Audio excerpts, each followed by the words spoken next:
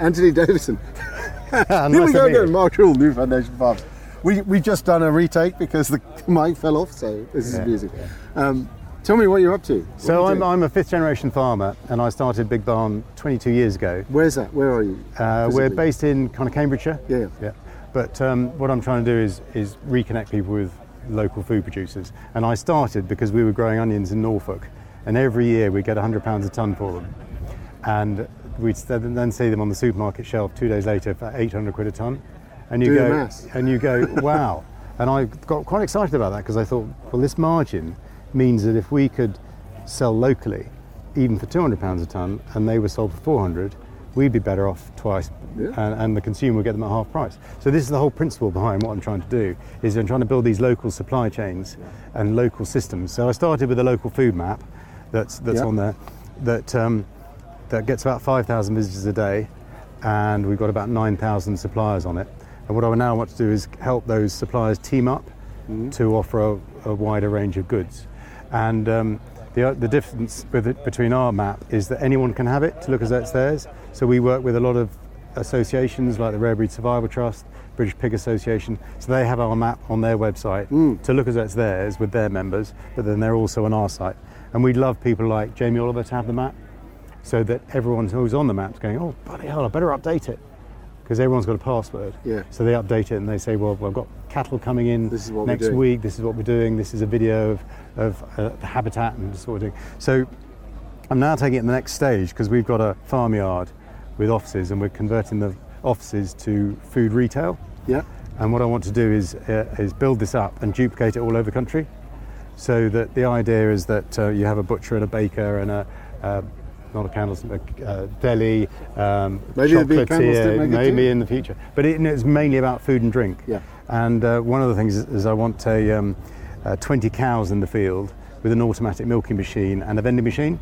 Yep. So that people can see the cows being milked and then they can go and buy the milk. And I think if you sell it for £1.50, you're actually viable with 20 cows. Whereas the normal farm, you need 200 cows because you're only getting about 30p. And a shitload of capital and equipment and God knows what. Yeah. And these automatic machines now are quite cheap. So if we could get a small grant, it could be up and running straight away. That's the big shift, isn't it? I mean, part of the big shift is if you like, the enabling technology has just become so much easier and lower cost, and you can do this now in a distributed way, in the way we probably never could have done 30 years. Well, you've been doing it for a long time, but... Yeah.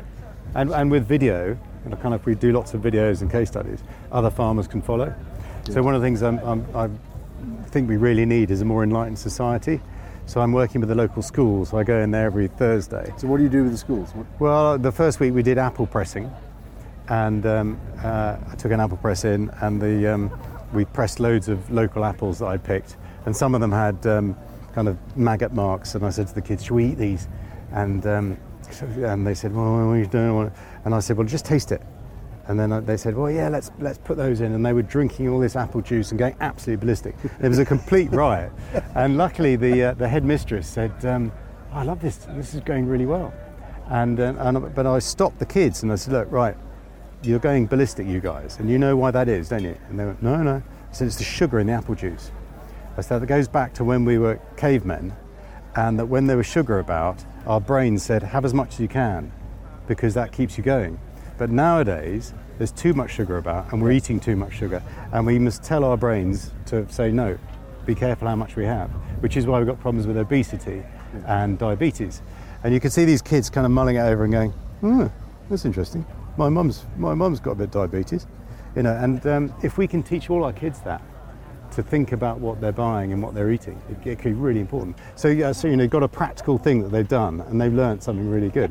And so the next stage, we did raised beds with different types of animal manure, and we buried a pair of underpants in each different raised bed, so that they could, be growing stuff in the raised bed, but also looking at how the underpants were decomposing. Or not. So it's another interactive thing.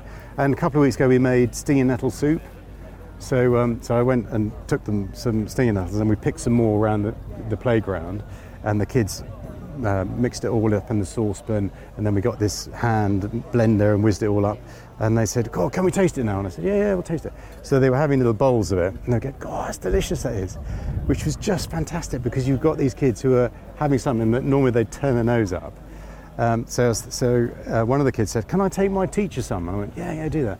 And it was the teacher who then went, "Oh, Seattle soup, do I want that?" Because the child had brought it, she had to kind of taste it. She was going, "Actually, that's quite nice." Yeah. So, these are the kind of things you want to do. And this whole kind of food discovery, when the kids are growing stuff at the school, and we're growing stuff at the food park, and we're kind of swapping and changing it, and the community can get involved, and we're selling produce that's cheaper than Morrison's, but some of it will be more expensive. So say that again, produce that's cheaper than Morrison's, because part of the mythology is that, good food has to be more expensive.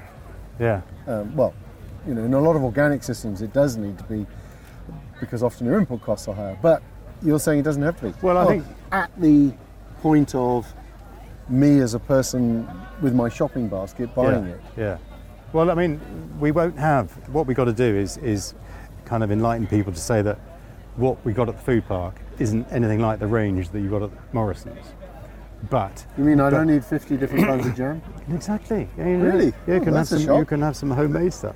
but to say, look, these are the essentials, and these are going to be cheaper because we've grown them locally. Just going back to the onion example, if you grow them yourself and you can get the full retail price, you can charge less for them. Yeah. So I'd like to be 20% cheaper than Morrison's on vegetables, on our main row of vegetables. And I think we can be quite easily if we grow it ourselves. I mean, if we get local farmers involved as well. And still make a decent living out of doing it. Yeah, definitely. Yeah. So all around the food retailers we want to have growing. And one of the things that I think is also really cool is that we'll have avocado on the menu. And we'll say, you can't have this yet, we can have it in 5 years' time when we've grown some.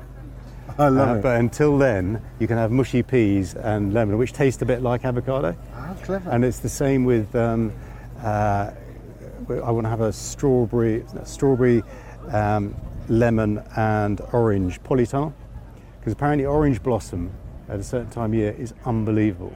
And there's no reason why we can't have a polytunnel and a ground source heat pump that just keeps the frost off at certain times of the year, but at the rest of the time it's all growing.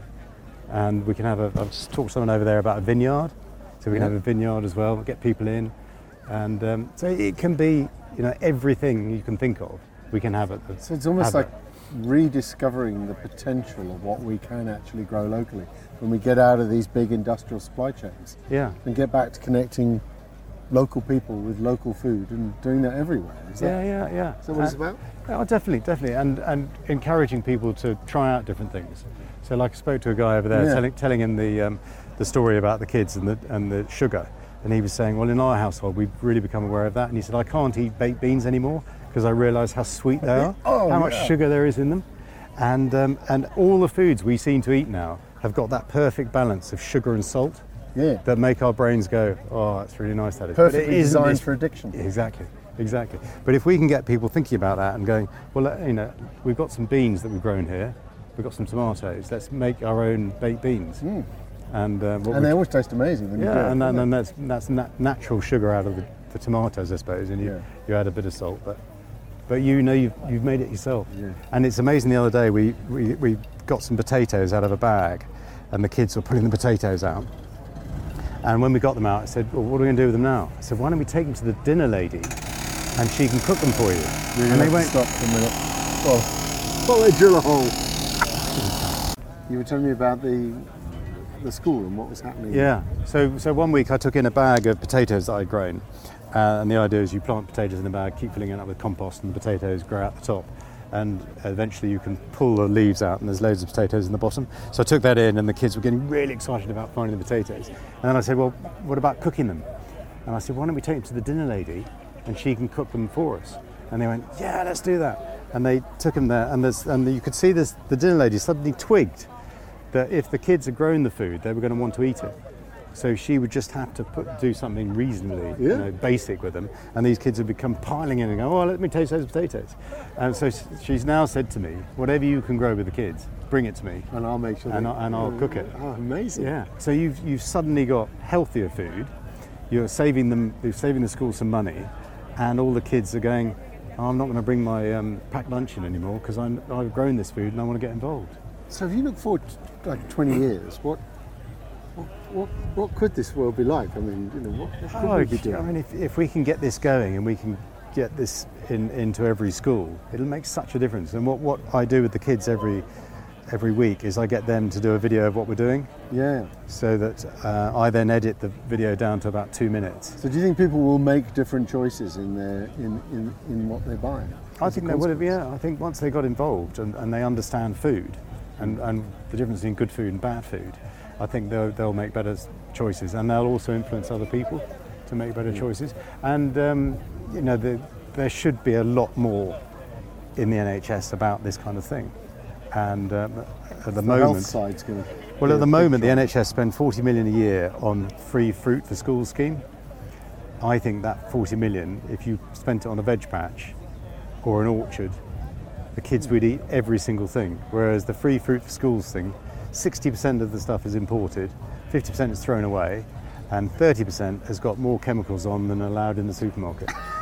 So poor old NHS are inadvertently poisoning the kids, which is just such a shame. Nuts, but we've got to supply an alternative, and so the idea of these videos that we're making is that by the end of the year or halfway through next year, I'll have a video for every week, and all we really want is for a farmer to look at the video and go, oh shit, I can do that. I'll go to the local school and I'll help out every week, or someone in the community will go, I'll do it. Because if you say to the teachers, you've got to do it, it won't be done, because they're already really busy. So it needs someone from the outside to come in and help, and that isn't rocket science. I mean, that's dead easy, as long as they know what to do. What I hear you talking about as well is essentially it's also it's a shift in thinking, because it's collaborative systems. It's not command and control. It's basically you're doing something, and you're inviting other people to do the same and share what you're creating, and making it available and building networks, and then we all make it happen.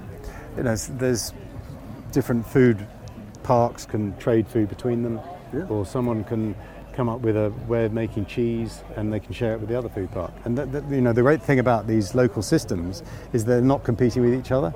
It makes sense to work together, collaborating and swapping ideas and best practice. So I think it's a really exciting time, especially with technology that we've got now, a video that you can just send someone a link and they can watch it and go, oh God, that's how to do it. I can do that too. It's a really good time. Well, that is a perfect note to finish. It is a good time. Anthony, thank you so much. Thanks.